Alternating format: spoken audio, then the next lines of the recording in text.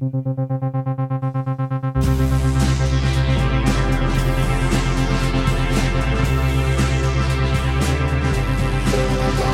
right, so should we jump into it? Yes. All right, wonderful. Oh yeah, just on a programming note, I realized that Cinema Death Cult, it has the same acronym as the Centers for Disease Control, which I think is very funny. That's appropriate, I think. Yeah. Especially if we ever talk about zombie movies, I think that'll be perfect.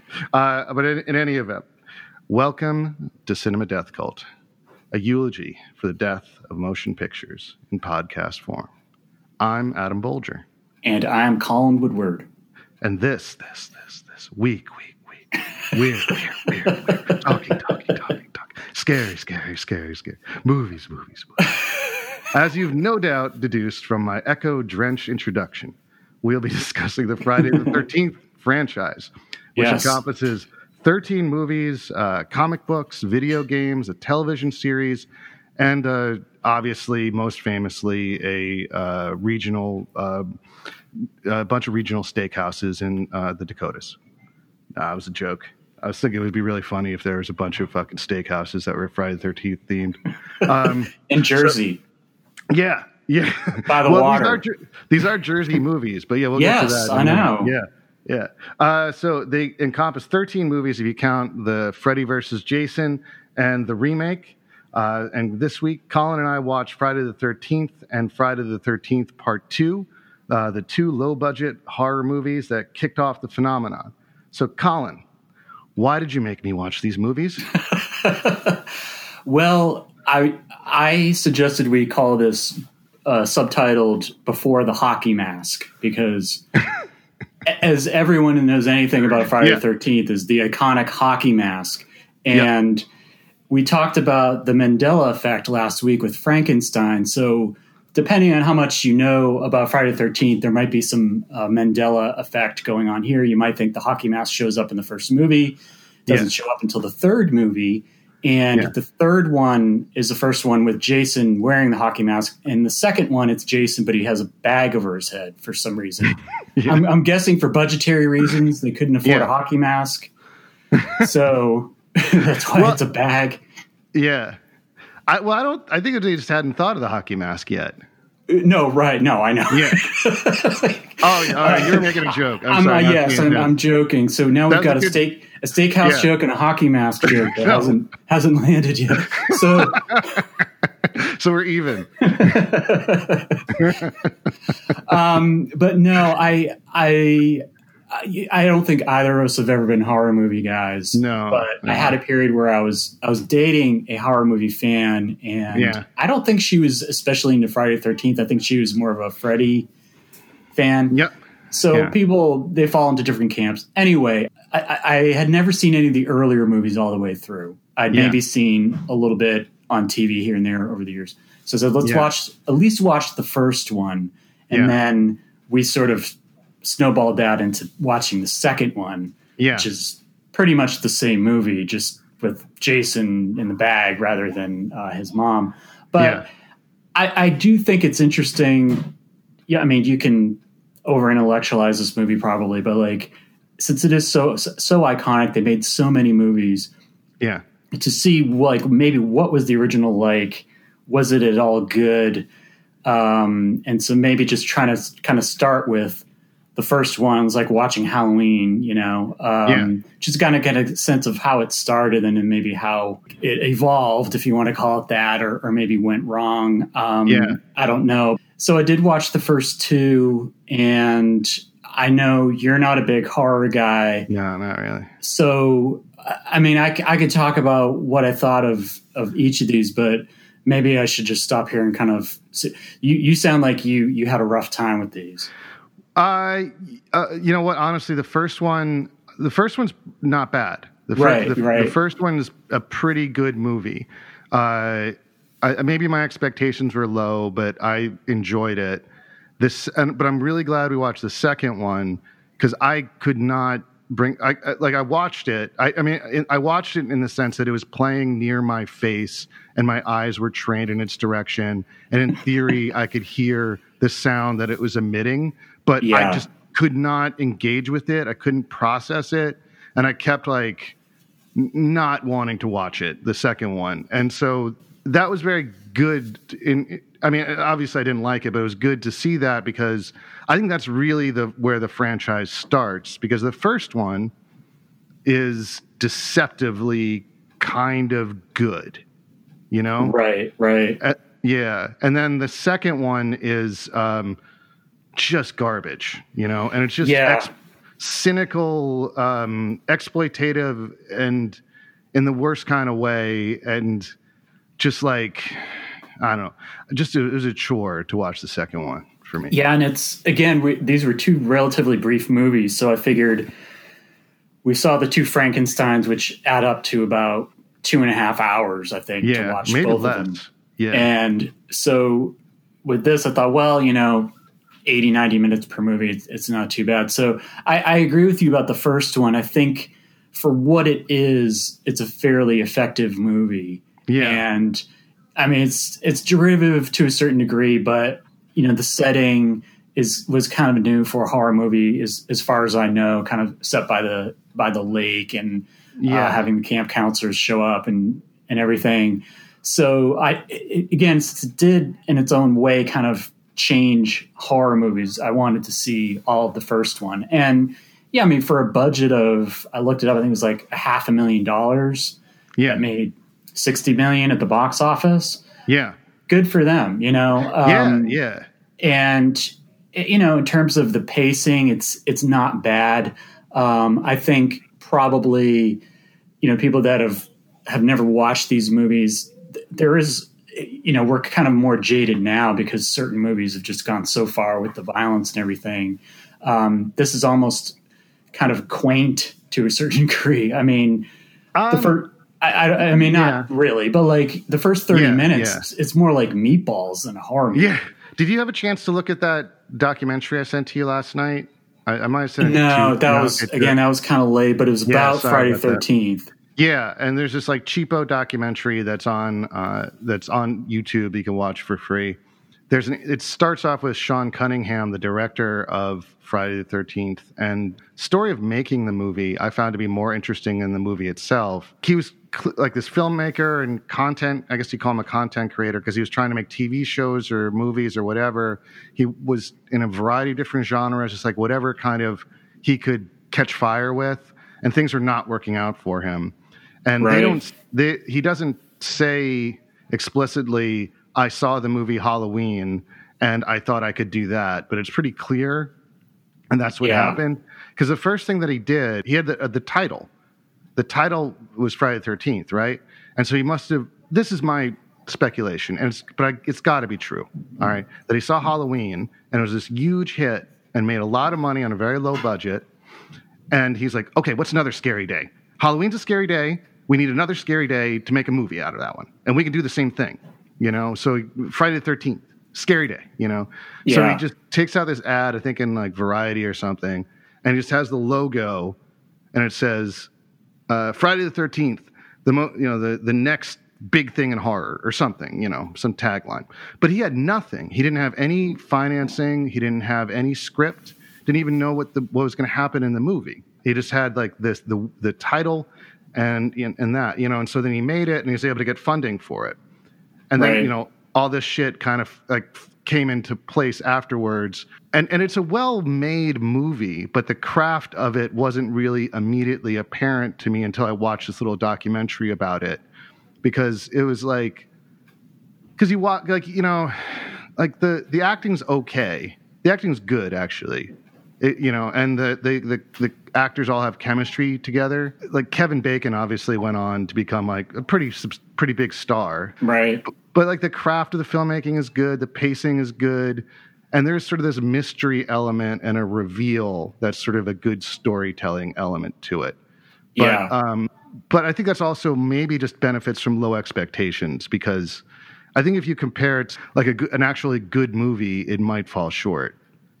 Yeah, well, I think even in comparison to Halloween, the critics liked a lot more.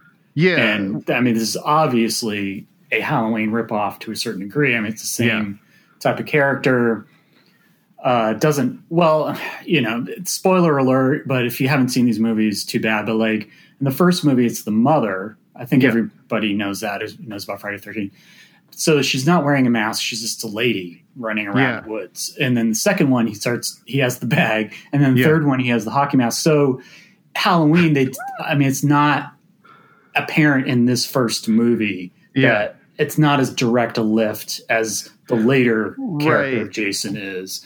Yeah. But Halloween being 1978, this movie's 1980. Cunningham was obviously inspired by that movie, and you still get some of the same shots, like from the killer's angle, which was kind of Halloween's bread and butter. But they do it. The twist there is a twist with Friday the 13th with that killer point of view, which is that they use it for the story in a way that Halloween kind of doesn't. Like initially, I watched like the first 20 minutes of Halloween yesterday. Because I signed up for some movie thing to watch the Friday the 13th stuff, and Halloween was on there too. And it's a much better story, and it's much better filmmaking overall. But the beginning of the movie is like you see like from Michael Myers' point of view, and he murders a woman, like his sister, and there's no mystery about who he is because she says like Michael, but then like. But then, like, it reveals that he's a little boy at the time. Yeah, So that's the reveal in that one. And so the riff on that idea is seeing it from the killer's point of view, and it carries through the whole movie. And then at the end, it's revealed to be the mom. It's interesting because like you watch like the way that people are reacting to the point of view stuff. Like there's a scene early on where like a hitchhiker gets into a car and it turns out that it's the mother driving the car, but you only see it from her point of view and she doesn't say anything, which is a lot of reality issues, like that, you're like, why doesn't this person say anything in this scene? Yeah. And it's really just because you don't want to reveal the mother. Right. You don't want to have the female voice. And then later, like when the head camp counselor runs into her on the woods the night of all the murders, he sees her and goes, "Oh, hello, what are you doing out here?" Which is not something you would say to like somebody that's like physically imposing, but you would say that to an older woman you see in the woods, like, "Oh, hi, what are you doing here?" But and then at the end, it's revealed that it's her. So it does have this narrative use to it that kind of strains credulity, but whatever. It's the one movie that does that, and I think that's the best thing you can say about it. Yeah, I would agree with all that. I think, again, I don't want to watch all the Friday the 13th movies, but this is probably the best, certainly the first 5. I guess like part 6, some people like because it's kind of a more meta version of Friday the 13th. Have you seen, what other ones have you seen? I've seen the third one, and maybe I've seen definitely Jason X, the space one. I saw Freddy versus Jason in the theater. Okay. And I watched the first 20 minutes of the remake. That was actually the first thing I watched of these movies. And I don't even know if I got 20 minutes into it. It was really bad. And I'll talk about that. Like the remake, I was excited to watch the remake because I thought, well, all these movies have been made and they're all messy and clearly didn't have a plan and they don't really hang together. And now this is a way to go back to the drawing board and correct all these, mistakes and like get all these, like you said before, the iconic elements of the movies don't click into place until the third one.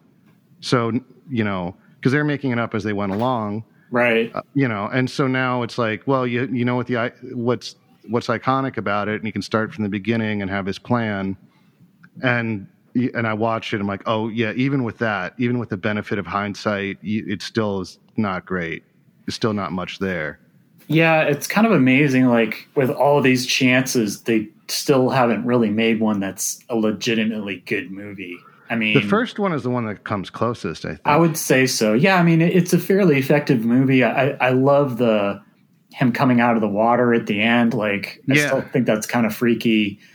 Apparently, oh no, go on. Sorry. Well, apparently they wanted to end the movie with her just in the boat, like floating out in the water. But then they added that last scare, and then the coda where she's in the hospital.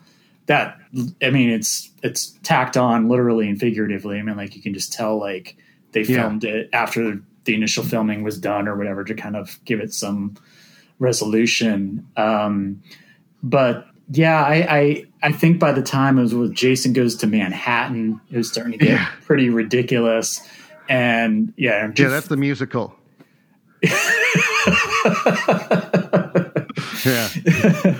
Well, and it's funny too. I was thinking about there's a guy with a hockey mask on Broadway. Yeah, I mean, you could bring in Freddie, you could bring in Michael Myers. I mean, you could just have a lot of fun with that. Abbott and Costello meets Jason. Jane Silent Bob meets Jason. Ooh, yeah, that would be a funny movie. No, it's funny, like, how kind of boxed in these movies got, like, because you think they started to get kind of campy, but they never really went all the way. I mean, I guess Freddy or Jason in Space and Jason versus Freddy is kind of campy, but yeah, I mean, if they had like Jane Silent Bob or Harold and Kumar meet Jason, I mean, that would probably be a lot of fun. But yeah, it was funny too. Like, there was never a like Abrams Zucker parody of these movies. Well, there is a movie called Saturday the 14th, but it's just the title. It's not. It's the title, and it's more just like a wacky comedy. I think it's pretty good. Yeah. Because I mean, eventually there's Scary Movie, but that's more based on the Scream. Oh, no, and there was another one in the there was one in the 80s that was like what you're describing. In addition to Saturday the 14th, there was another one, like, it's not good. Yeah. But, yeah. Well, and I think I guess the hockey mask comes in to the third movie because someone's wearing a hockey mask in the movie, and then Jason takes it and puts it on, and then that carries on for the rest of the franchise. But it's funny too, because it was probably a good, even though if it was an accident, sort of, because the bag over the head, like, when he's not being menacing, it can look really ridiculous. Like, yeah, and it's funny. Well, just to say, in the second movie, there's a lot of unintentional laughs, I think. Yeah, the second one's poorly done. It's really poorly done compared to the first one. And also, the guys playing Jason's kind of a spindly, thin man, and like there's he tussles with that like kind of obnoxious like blonde Trinity Kappa girl at the end of it, and that was a reference. That's a deep cut reference for our overbearing Greek presence on campus as undergrads. Yeah. Well, I remember just like, I don't know, whatever. I'm not going to get into too much of that. Let's not go down that. Yeah, that exactly. Yeah. But yeah, when that girl is fighting with Jason, I'm like, what? I think she could win. Like I think that there's not really a threat here. Well, yeah, that's the thing. Like, he gets into it at the end of the second movie with one of the dudes who's just like this blonde, skinny, like jogger dude, camp counselor. So I'm like, yeah, it's really giving Jason a run for his money here. Yeah, and it's because the point I was making about the craft of the first one, so I watched that documentary, and it's interesting where the craft was in the first one. Like, they really wanted to make it so Tom Savini, he was the special effects guy, and he came up with like George Romero on like the zombie movies. He's a Pittsburgh guy, and he's like him and Stan Winston are like the two famous like monster movie effects makeup. Like, Stan Winston made like Predator and stuff like that. Rick Baker, yeah, he's the third one. Yeah, they're like the big three, you could say. Yeah. And Tom Savini, he's kind of more the low budget guy, but he did the first I found out today that he did a tour of duty in Vietnam. Right. Yeah, I saw you tweeted that out, and it kind of made sense, because I think again, to if you really want to put these movies in context, I mean, it does have a certain like Vietnam kind of feel to it. Like, they're in the woods, they're kind of getting bushwhacked, and like there's this emphasis on body count the way there was in Vietnam later. So it's like, okay, like the special effects guy who saw some shit in Nam makes sense. Yeah, well, he saw some shit in Nam, and he while he was taking these photos of real real human horror and stuff, he disassociated himself from those images by pretending it was special effects. And then later, when he actually was doing special effects, replicating the gore, he tried to make it more realistic from that experience, which is really, it's really interesting. I mean, it's really interesting psychology of it. Yeah. But also that when Sean Cunningham was talking about making this movie, because he's not like a horror guy, and I think he was trying to intellectualize it in some way. He thought about it kind of deeply, which I was heartened by and impressed by, because he was talking about like fairy tales. So like how fairy tales function, because like fairy tales always have some, like something horrific in these stories for children. And his explanation of it was like, that's how we teach kids to not be afraid of stuff. We put this scary stuff in the middle of a story so that way they can process these scary things in a form that they can understand, which is the story. And the same thing happens in horror movies. That's why you're watching a horror movie here. But then but like Tom Savini's, like his Vietnam War experience illustrated that concept, because he made real life fake to deal with like unprocessable real life information, and then he used that real life information to make this fakery more real.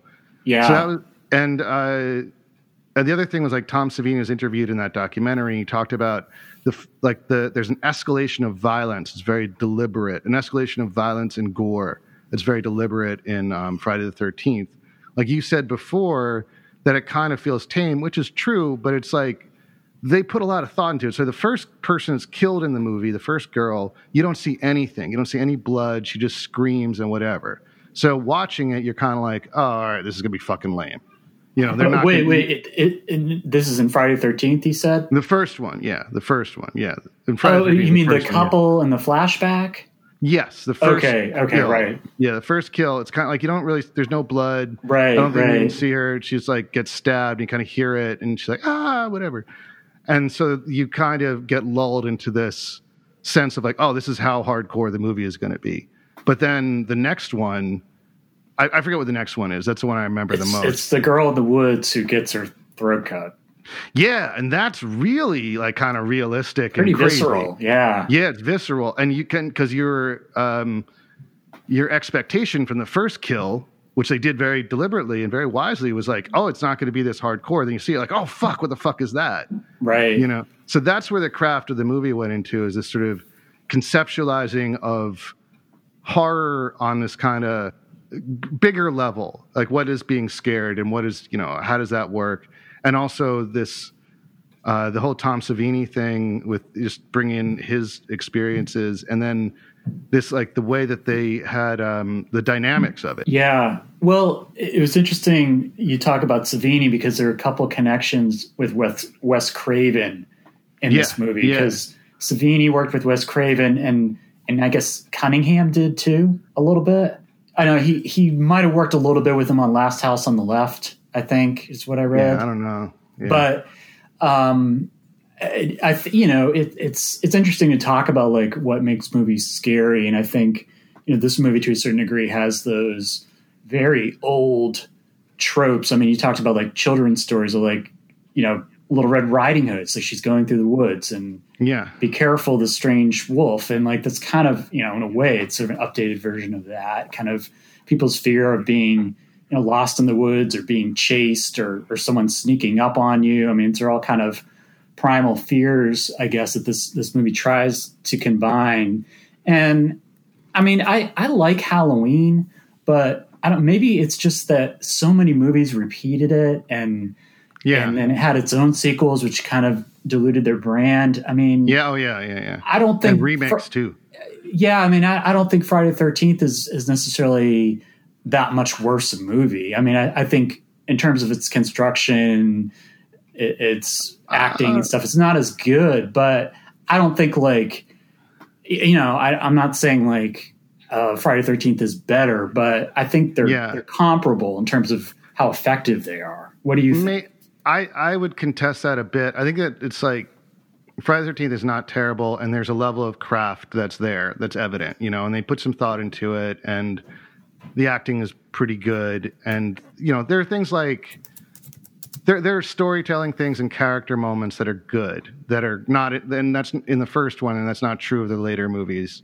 Right. And but you kind of got a sense of who they were and how they all acted together, and they seem to have like, it seemed like real people who would really like know each other somehow, or you felt like them or their dynamic, well enough.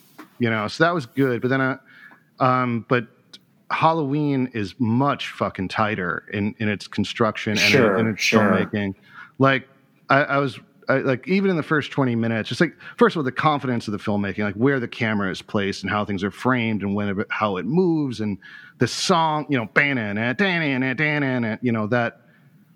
I'm going to do a real pretentious breakdown of the two songs later, but first I want to talk about the acting and the writing, because like there's a scene where like Jamie Lee Curtis is talking to like her two friends, PJ Soles and the other actress whose name I don't know, and at first you just think it's like chatter to get a sense, and just like they're girls and whatever, but then you realize, oh no, they're conveying their personalities, and you're learning about these girls, and you're watching them walk in this interesting street, and they're being, I think, and that kind of sets up for when they're being stalked. So that's economical in two ways, because it sets up this thing that's about to happen, but also they're talking about the plans for the nights. They're setting up the plot of the movie for later, and it's all and also their characters, like what they're like, and so all these things happen, and you don't notice it unless you're really attuned to the craft of it, like how it was written and how economical and how much information is being elegantly presented. Yeah, it's just better on that level, I think.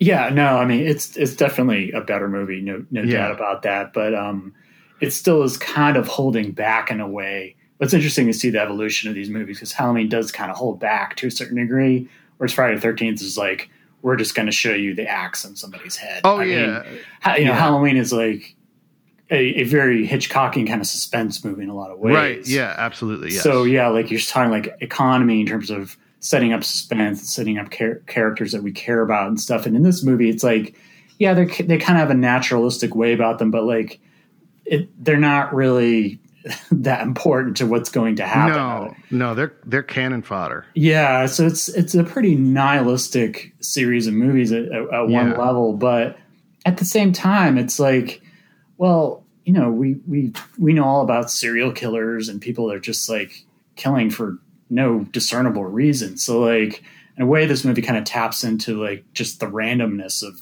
bad stuff possibly happening to you, which is in its own way kind of scary. Yeah, and actually, that it's funny because that was the other thing that Sean Cunningham talked about in his interview, which at first I was like, thought it was bullshit, but you really tapped into this really in an interesting way. He talked about like this fear of sudden like death, sudden like just surprise death. I forget the term he used, but it's like a great fear for teenagers that something might just pop up and harm them and kill them, and so that's the central fear at the heart of this movie. And I don't know, maybe that's common for teenagers. I mean, I think that's kind of common for everybody, but I don't know. Yeah, and I mean, I don't know. I guess when these movies come out too, it's sort of this transition period because it's post Vietnam and you have this teen culture and stuff. But like the 80s was such a different decade from the 70s, right. So it's kind of more geared towards teenagers and their problems, which, comparatively speaking to their parents and grandparents, like, we had a pretty easy time of it in the 80s. So it's like we're going to see these movies to get kind of a virtual thrill to seeing all this mayhem. Yeah, it was morning in America. Come on. Right. But really it was MOURNING because we were mourning the death of the American dream, man. No, sorry. Well, like, we were still worried about like nuclear holocaust and stuff. So it's like, oh, kids want to see a horror movie, big deal, Right. I just don't want people to think I like Ronald Reagan. No. Yeah, I just want to be really clear about that. But but yeah, you're absolutely right, because what Friday the 13th has, the essential quality to it as a movie of its time was, gore. It was more hardcore with what it was showing you with its fucking gore and like kind of, it's not even violence. It's like people getting killed and it's just like blood and wounds and shit. It's like just kind of like sadism, Like it's like a slaughterhouse. You're just walking through a slaughterhouse. Yeah, yeah, you're slashing people up and whatever, and it's done artfully and well, but that's what it has over other horror movies of its day, I think. Well, and it kind of becomes fetishized because it's like, well, how can we top the previous kill? Yeah. And I don't know. Did you used to read Fangoria when you were a kid? I was familiar with it. I read like 1 or 2 issues. I knew what it was, but I used to read it in the bookstores because I don't think I could have bought one and brought it home. Yeah. And gotten away with that. But it was kind of fascinating to see the scenes from these movies, which are all horribly gory and stuff. But I don't know what happened. It seemed like a lot of them were like straight to video, or I don't know where they wound up. But sometimes just weird zombie movies or whatever. So I think, there's that element of you're a teenager. You kind of want to see something gross just to kind of shock you, Yeah. Well, yeah, I think also, I think you want to see something that shocks you. I think also you want to see it with your friends, Right. You want to like get a bunch of people together and, let's all do this as a group activity. And boobs, man. You see some boobs. I know, but that's weird. That's really weird to me because it's like, look, I like titillation in movies. I think it's fun and good. I think people, get a little bit outraged by it or something, but I think it's fine. What are you going to do? But like in this context, it sucks because in the first one, you have like cute, appealing women in like not a lot of clothes. I forget if there's a nude scene in the first one. There's definitely one in the second one. Yeah. But it seems kind of like fun and natural, but then it's jarring with the violence, Right. So it's like, cause like the cool enjoyable headspace of like, yeah, cute girls, they seem nice, then that's just totally taken away, that just Bummerville. I don't know. I mean, well, at the same time, it's like, well, they went out in the best way, I guess. But no, I mean, you're right. It's I don't know if it's like this relic of Puritanism or what, but like we can't just have this happy sex scene. It's like we have to counter that with this horrible act of violence that just snuffs them out. It's like, I guess, yeah. I think really cruel morality play going on.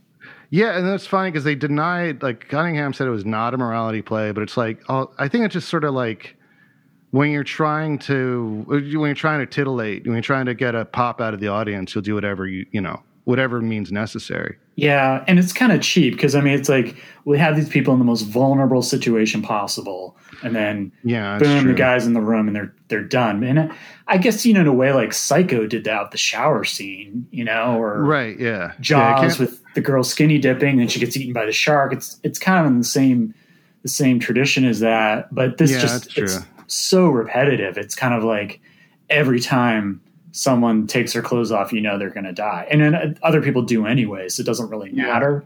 But it's a weird way to kind of have that one element. I guess it is just a way to get teenagers to see it, Yeah, because I remember watching these, not necessarily these movies, but slasher movies from the 80s, because they definitely get like calcified, like they kind of get to be the same. And that's why I thought it was illustrative to watch Friday the 13th Part 2, because the first one is kind of like its own movie. Like it has its own, thing.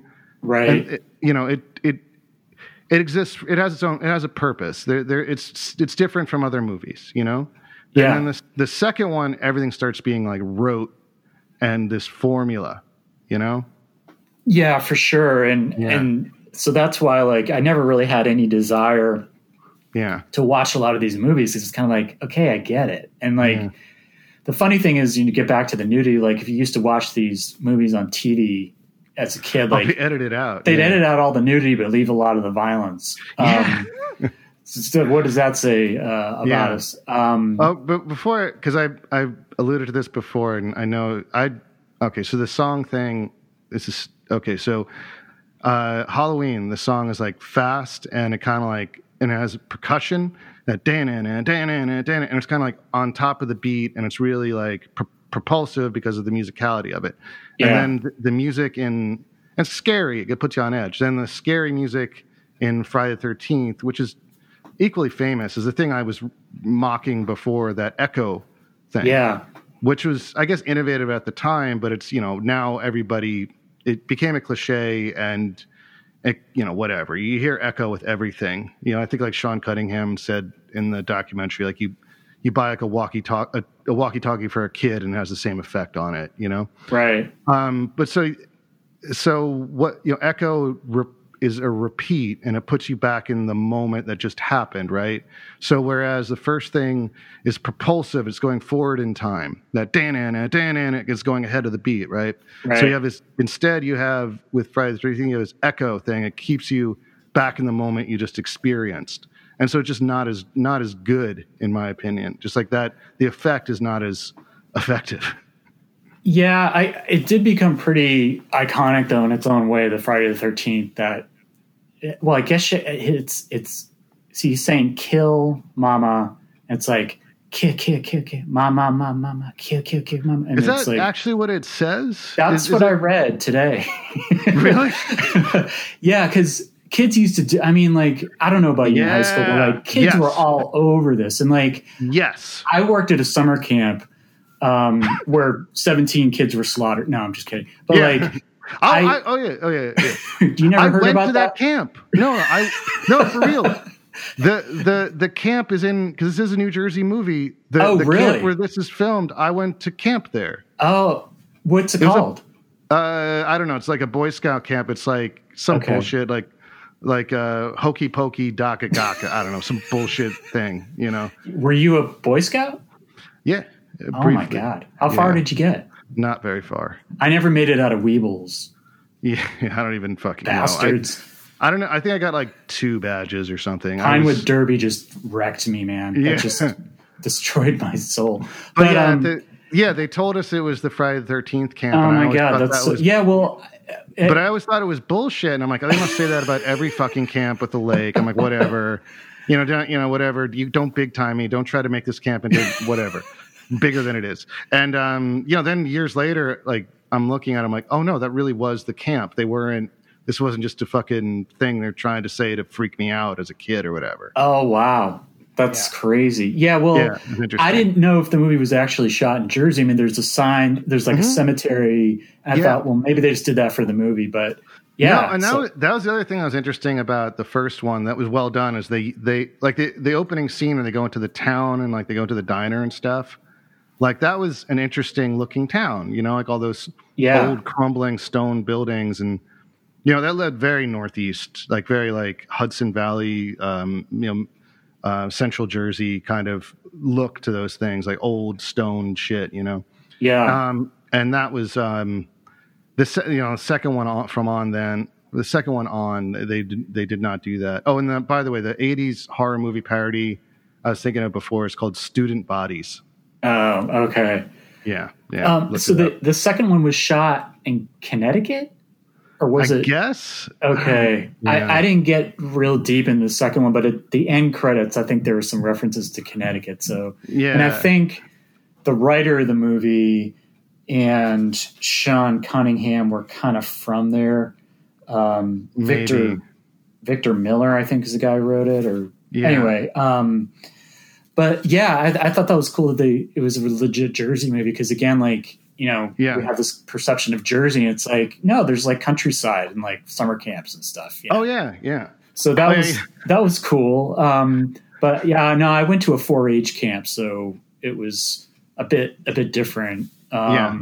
But it could have been shot there too. I mean, that's what's kind of cool about this movie. I mean, it really could be anywhere in the country, just about. Yeah, for sure. But we were talking about the echo thing, and you were saying that kids, you knew kids that did it. Well, and at summer camp, they had a piano, so I figured out the Halloween music a bit, and I used to play that. Nice. Make this girl really upset. So I think if you're going to have a iconic horror movie, you got to have a good score or like good scary musical element. Like you said, Halloween certainly does. Psycho does. Yeah. This movie to a lesser degree, but Friday the 13th, I don't know, not as much, but not that it's not essential, but I don't recall the Freddy music being especially great. It's okay. Yeah, it's okay. There are a couple good songs. It's very synthy, like synthesizer. Okay. And it sounds, which was probably innovative at the time, but now it sounds kind of cheap. Right. Like that was the other thing I liked about the first Friday the 13th. Like there's a whole orchestral score. Right. Like they actually had a composer and they had right. People playing violins and stuff. Like it felt real in a way that the later movies where it's just the voice, it sounded like, I don't know, it got to be shittier later. Well, and I guess at some point, like horror movies, they just totally got rid of the score. I think a lot of synth stuff, because like John Carpenter, he was very good. Like he played his own music, I think. He did the music in the first one, right? Yeah, and I think he does the music for all of his movies. And I think it's all. I think he was like a big synth guy, like big synth drum machine guy, and that was his sound. And it's really distinctive and cool and great. But the other thing about it is that it's cheap.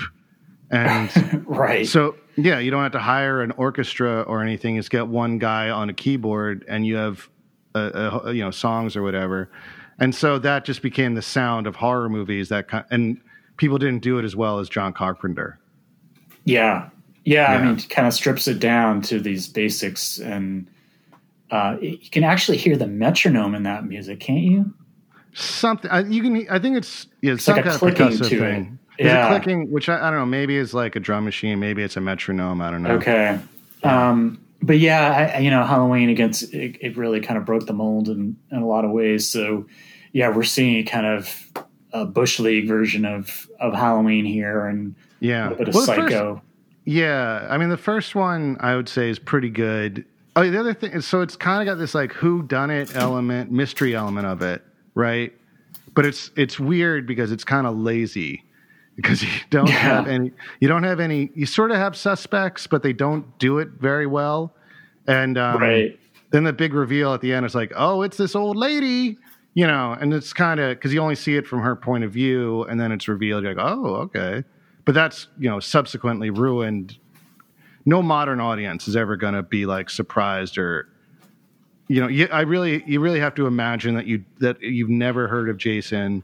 You've never that there are sequels. You never know anything about the rest of the movies and just be like, okay, I'm going to pretend I don't know who this mystery killer is. Yeah. It's impossible at this point to not know these things. But the first movie does kind of set up that dynamic of a mystery with the sheriff showing up and he comes in later. But the second movie is like, there's none of that. They don't. No. And the second one's fucking stupid too, because they do the same thing, like killer's point of view, but there's no narrative purpose. And then you see Jason and he has a bag over his head and then later why is he running around the bag over his head like he's sneaking around and killing people? Does he like want to pretend like that he's like so he can go to like the grocery store? But then like they fucking show him without the bag and he's like this hideous monster. Yeah. And he's I like the little house he lived in because again, it's like he has a toilet. Does he cook? Like does he go? Does he go to the grocery store? I don't know if it was operational, but. Yeah, it didn't look as bad as some toilets I've seen in like roadside Arkansas.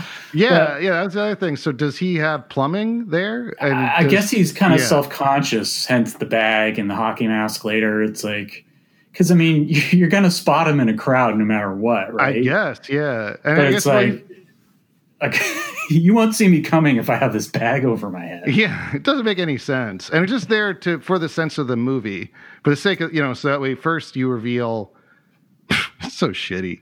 First like we're revealing the monster, a guy with a bag over his head. Like, what the fuck, man? And then you see his actual face. It's like, oh, underneath the bag, he's ugly. There's some mediocre makeup, monster makeup. Yeah, that doesn't really make any sense. And again, maybe it's the bag over the head. It's just kind of like evoking the Klan, or I mentioned that horror movie from the 70s, The Town That Dreaded Sundown. What was the name of that again? The Town That Dreaded Sundown. I think there's a guy with a bag over his head. I wonder. I don't know if they took it from that or not, but somehow. I don't know. I think on the Wikipedia page for like also he's got like overalls on. He just looks like a farmer, He looks like and you gotta be like, do you fucking go to Payless? Like, where do you get his shoes? Like, it doesn't. It doesn't make any fucking sense. And it makes me like, and the movie's not engaging enough for me to not think of this while I'm watching it. Yeah, I know. And like you said, like he's a sort of stringy dude in the second movie, but then like by the third one and beyond, he's like this hulking giant of a guy. I'm like, what is he? He's got like cross fitness in the woods or something. I mean, what is he even eating? Like eating roots and berries and squirrels? I don't know.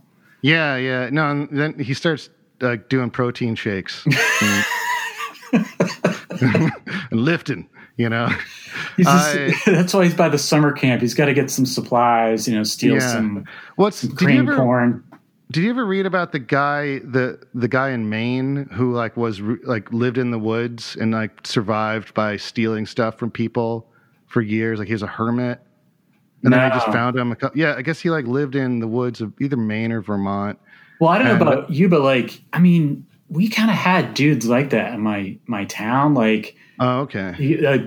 Garrison Keillor called them like the Norwegian bachelor farmers. Like these dudes just kind of like seemed like they'd shop like once a year, and they looked really like, messed up, and like they hadn't showered, but like then they just kind of disappear back into their place in the hills or whatever. It's like, this is central Massachusetts. I mean, this is not right. Oregon or whatever. It's like there's kind of these survivalists. Yeah, Maine. That totally makes sense. So yeah, I mean, the second one is just so kind of cheap. I mean, they reuse like the first 5 minutes of the movie. They basically just take footage from the first one.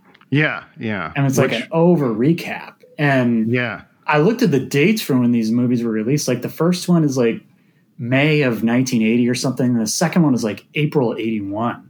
So it didn't even take a year.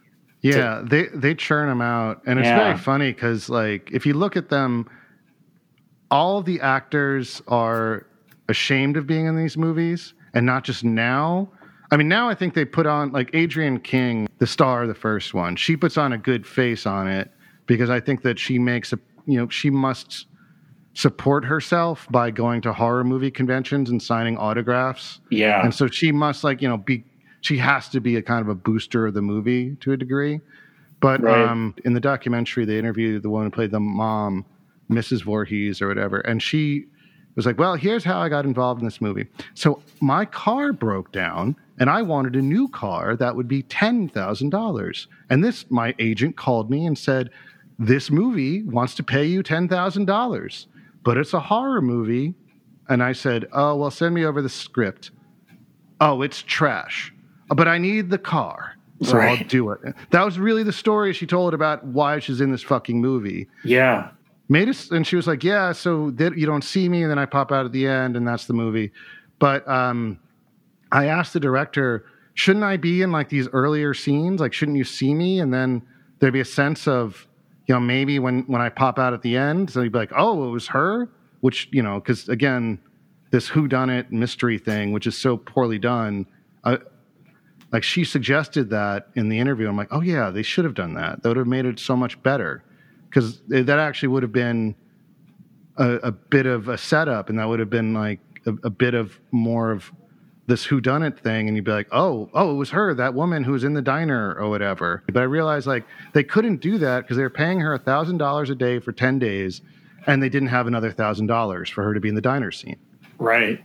So it's all like cheapness and cynicism, Yeah, and speed. I mean, they probably had to shoot it pretty quickly, and they didn't have the money to rework certain aspects of it. So yeah, I mean, it's too bad that, because again, like this series doesn't really start off that great, and it just kind of gets worse very quickly.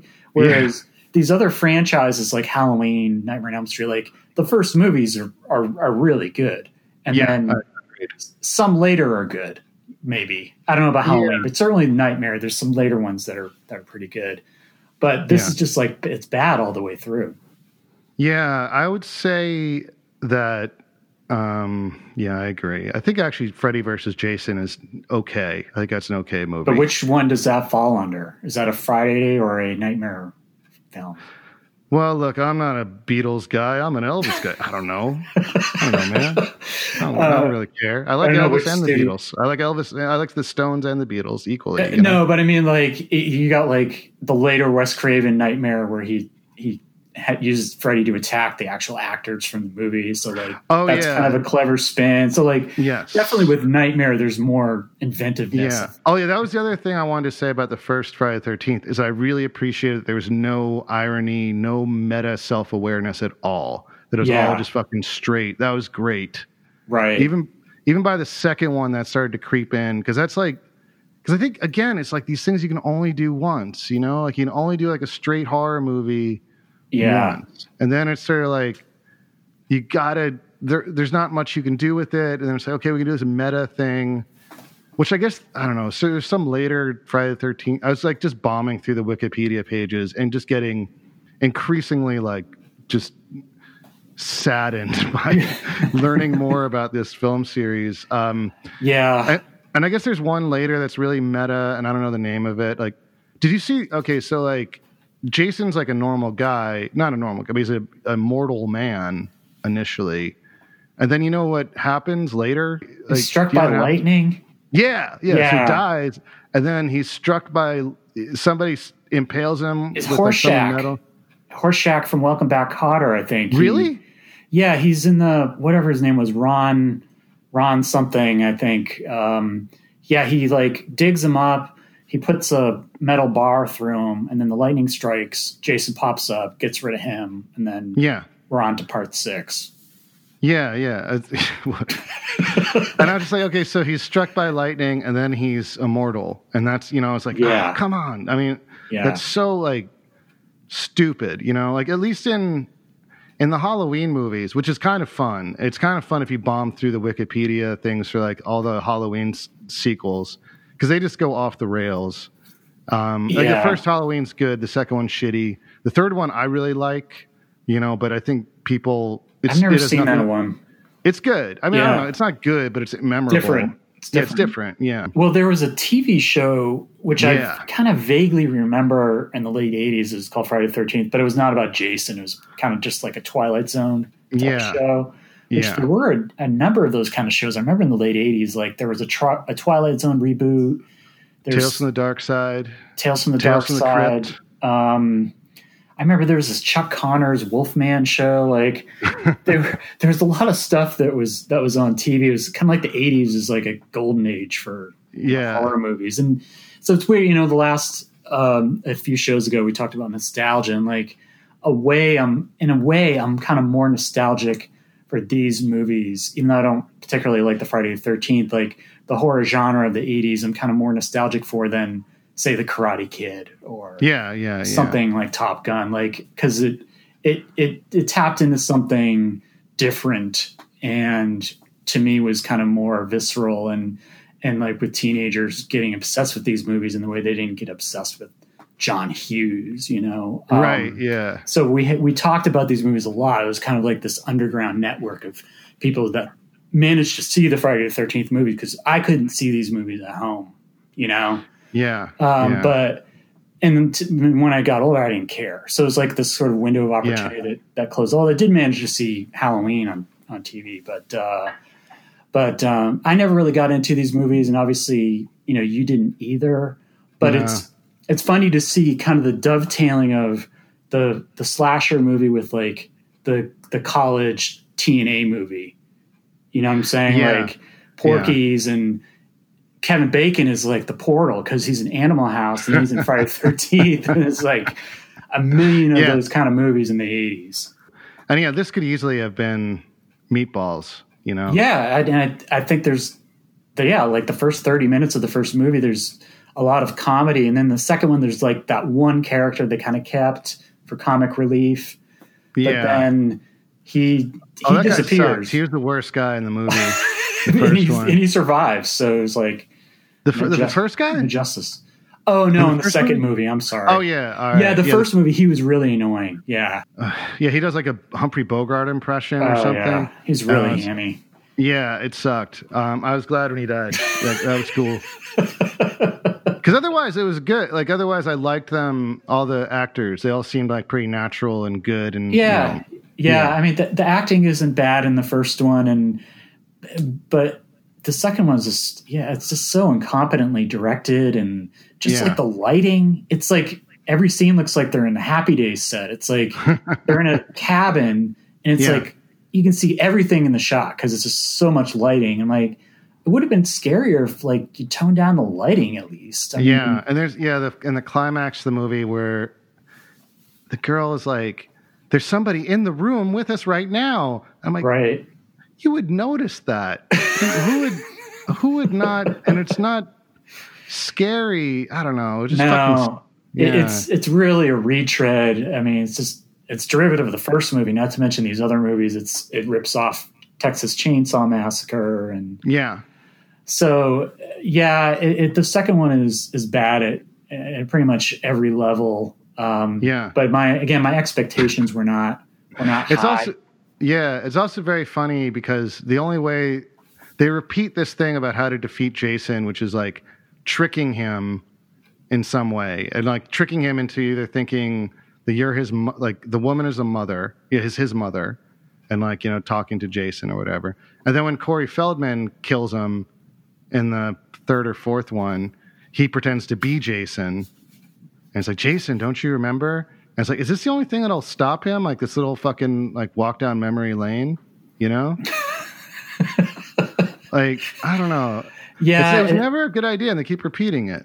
Yeah, it doesn't really make a whole lot of sense. And, you know, maybe again, it's drawing on some other movies. You know, obviously the Psycho and the mother issues in that. Maybe a little bit in Halloween. There's the doctor who tries to rein him in, but really can't. But at least he kind of knows them. So there's always this sort of shorthand. Right, but in Halloween.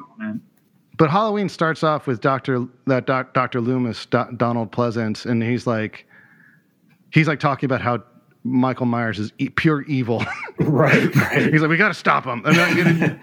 He's pure evil. We got to stop him. And it never, you know, there's never any question of like, oh, we can reason with them or whatever. But because it sets him up as a threat, you know.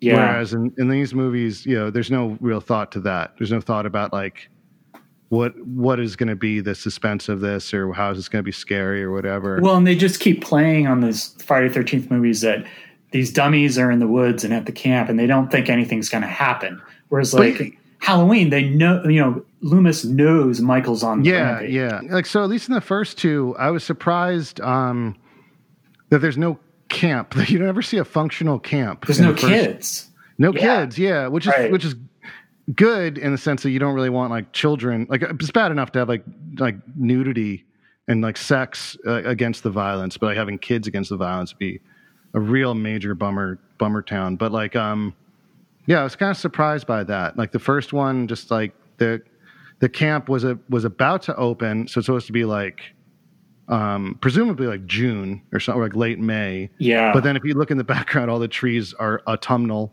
You know, all the leaves have changed colors, which is very funny. Yeah, it looks like when they're going in the water, like it was probably pretty cold. Oh, like 40 degrees at the most. Yeah.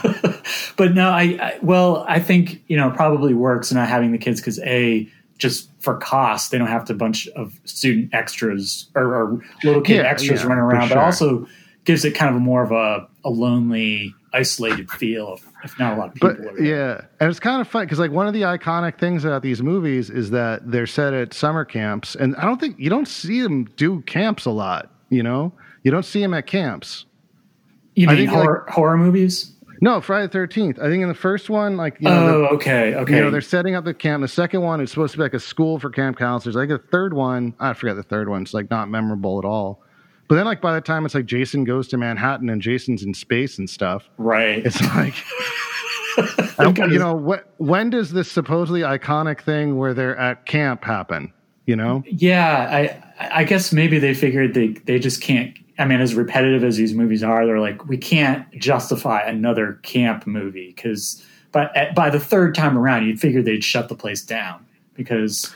You know, I guess. I mean, that's all the these people keep getting slaughtered at this particular camp. Yeah, but it's also like Yeah, that was weird. So the opening scene or the early scene with the girl, and it's like she goes to the diner and she's like, "Yeah, I'm trying to get this camp," and the whole diner stops. Like, "Oh, you're going to that camp? Right. One person died there 10 years ago," and it's like, "What? What, dude? There's a fucking like farm that in New Jersey where like a little kid died, and there are 10,000 people that go there every day."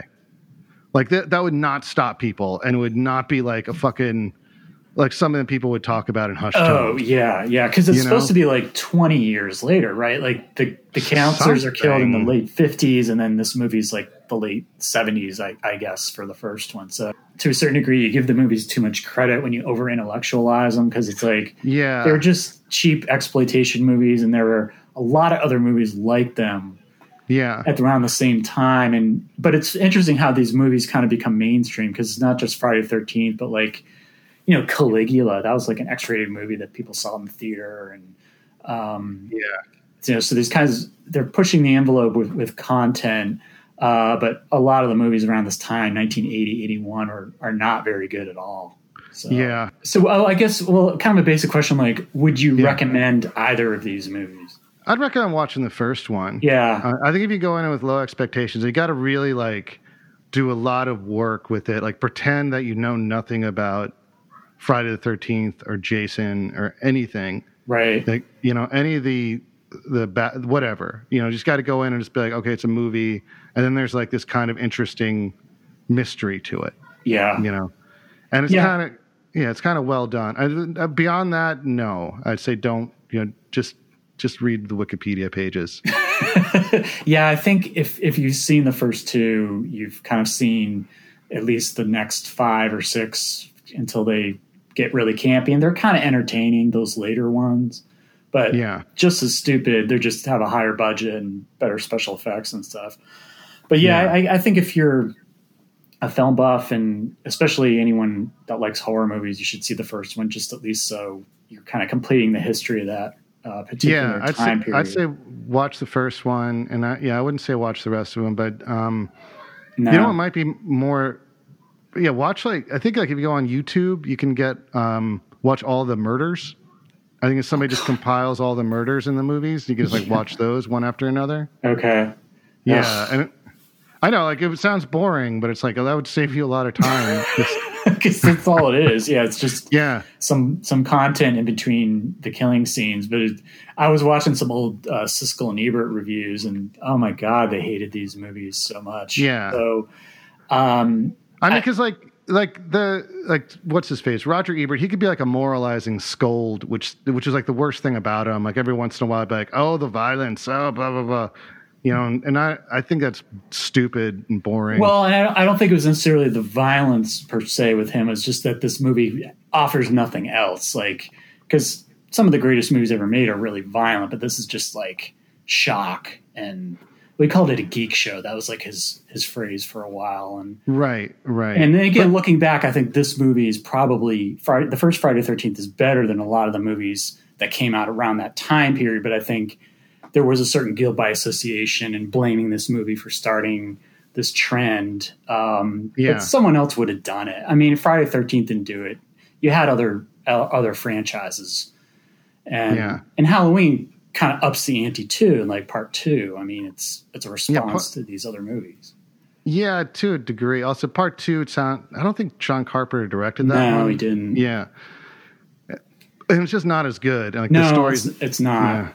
Yeah. I think the third one, I mean, those are weird movies because it just goes off the rails so hard. And there's like, they bring in like Druid and Celtic folklore. Was the third one in 3D? The third Friday the 13th one was definitely. Okay. Because I know it was like a trend with part 3s, like Jaws in 3D. Yeah. And Jason. And then, I don't know about Halloween, but I remember hearing like it was just totally different. There's no Mike Myers, and so a lot of people never watched it. Oh, no. Oh, yeah, the third one was not in 3D. The third one, it's good. The third one's, I don't know, it's kind of like a weird, it's not a great movie, but it's a weird, memorable movie. Yeah. And, but then later they do all this other, then it gets remade, and they did like, a reality show kind of riff about it, where like people have like, I think Busta Rhymes is in one of them too, the rapper. And it's like the plot is like, okay, we're all like this reality TV people, and we're like the Real World and MTV, and we all have video cameras, and then we run into Mike Myers. Yeah. And then they remade it first with Rob Zombie, and he made a sequel to that remake, and then they remade it again like a year or two ago and it was fucking Kenny Powers, Danny McBride wrote it. And he wrote a Halloween movie? Yeah. Oh, I didn't know that. Is that one decent? I have no idea. I just know that he was involved with it, and I don't know. That might be interesting. We've talked about him. I like him. I don't know if he's in it. I like Danny McBride a lot, but I don't know if I would want to fucking watch his Halloween movie. I'll maybe look into. Yeah, I kind of lost track, and it goes with all of these franchises. Like they would start remaking them, and then they'd like remade a sequel, and I'm like just totally confused. And I know some people will do all of it, but I'm like, no way, man.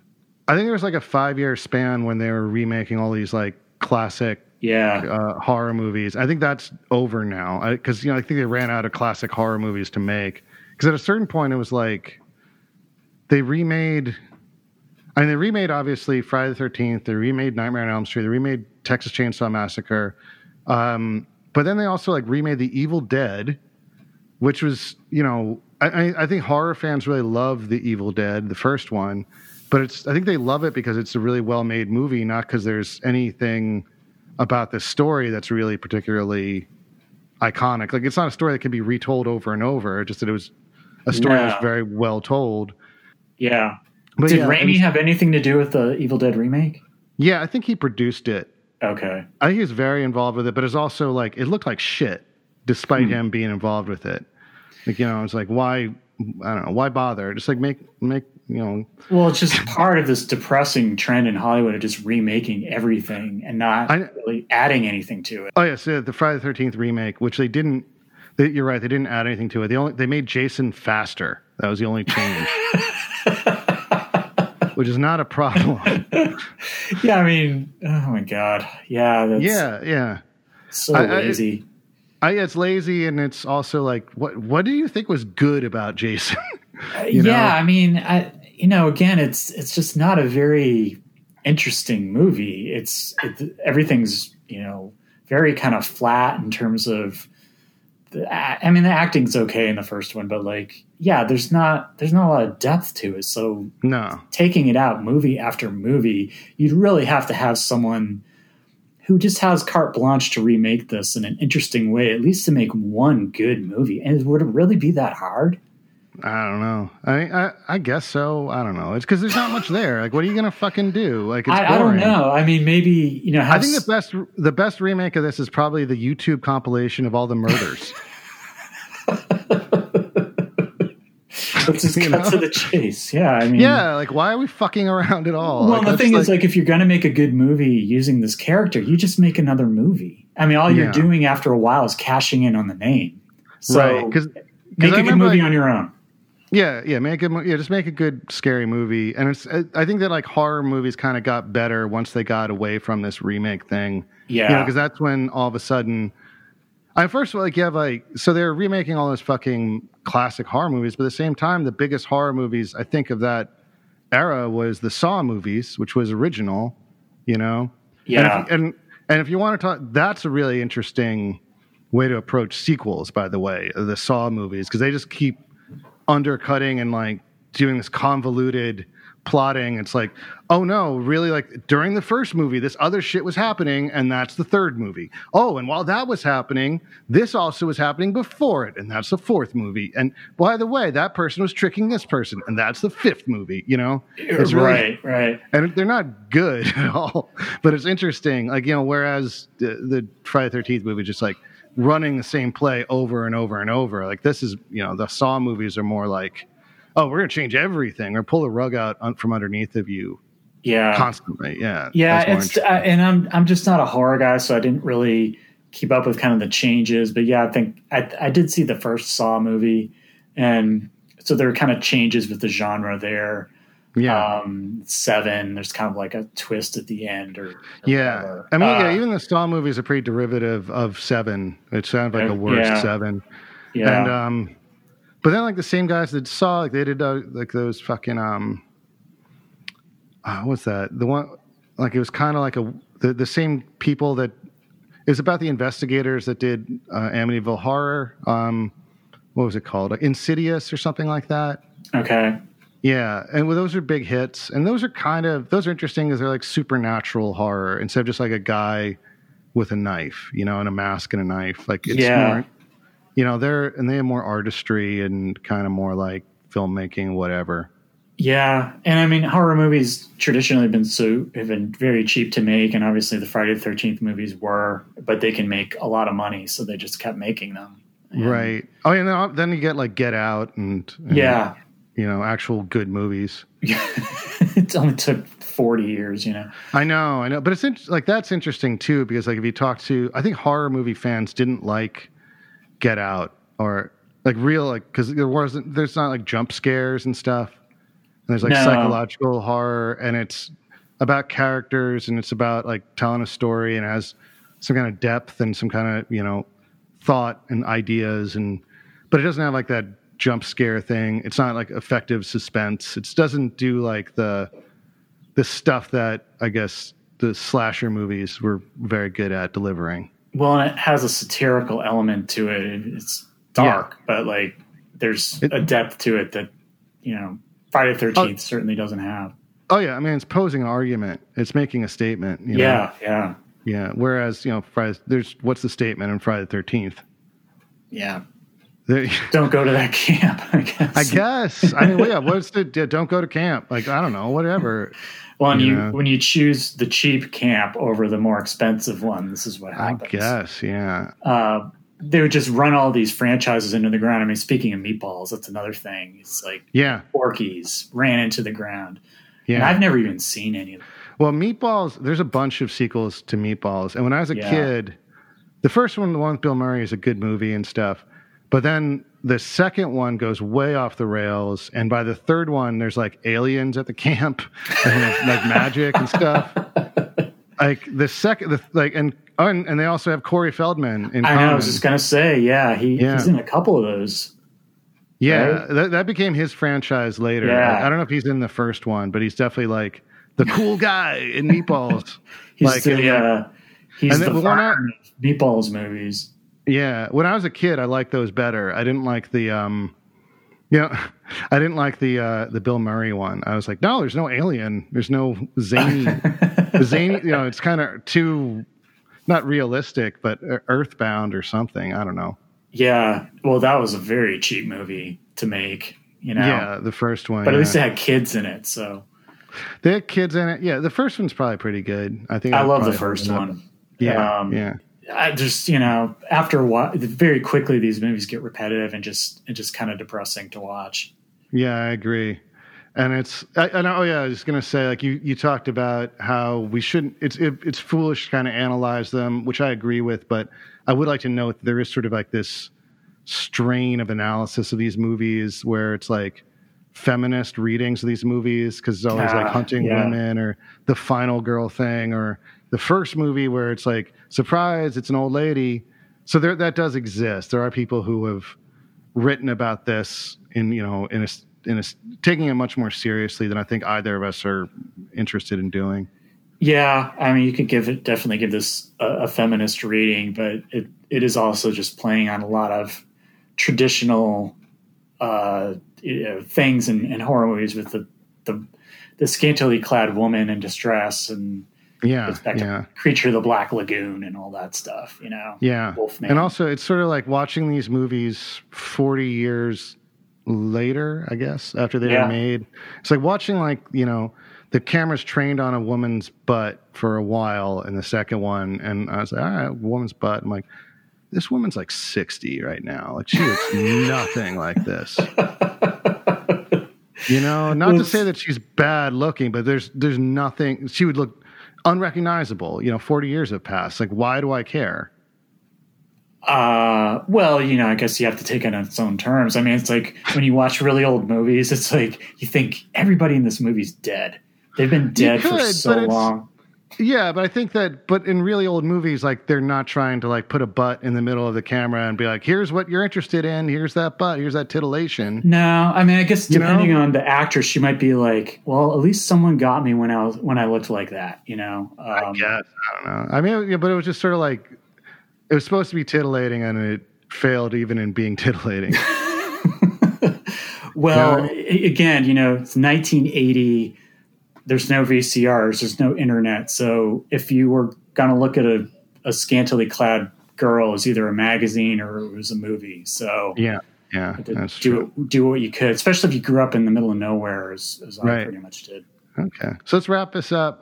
So yeah, the next thing that I think the next episode after this is I'm going to drop the Nightmare on Elm Street one, which is much, you know, that's just me. And that's going to be a different kind of thing. I'm talking about some articles I wrote about the background of Freddy Krueger and the inspiration for him. So that'll be up. And then we got to figure out something for the week after that.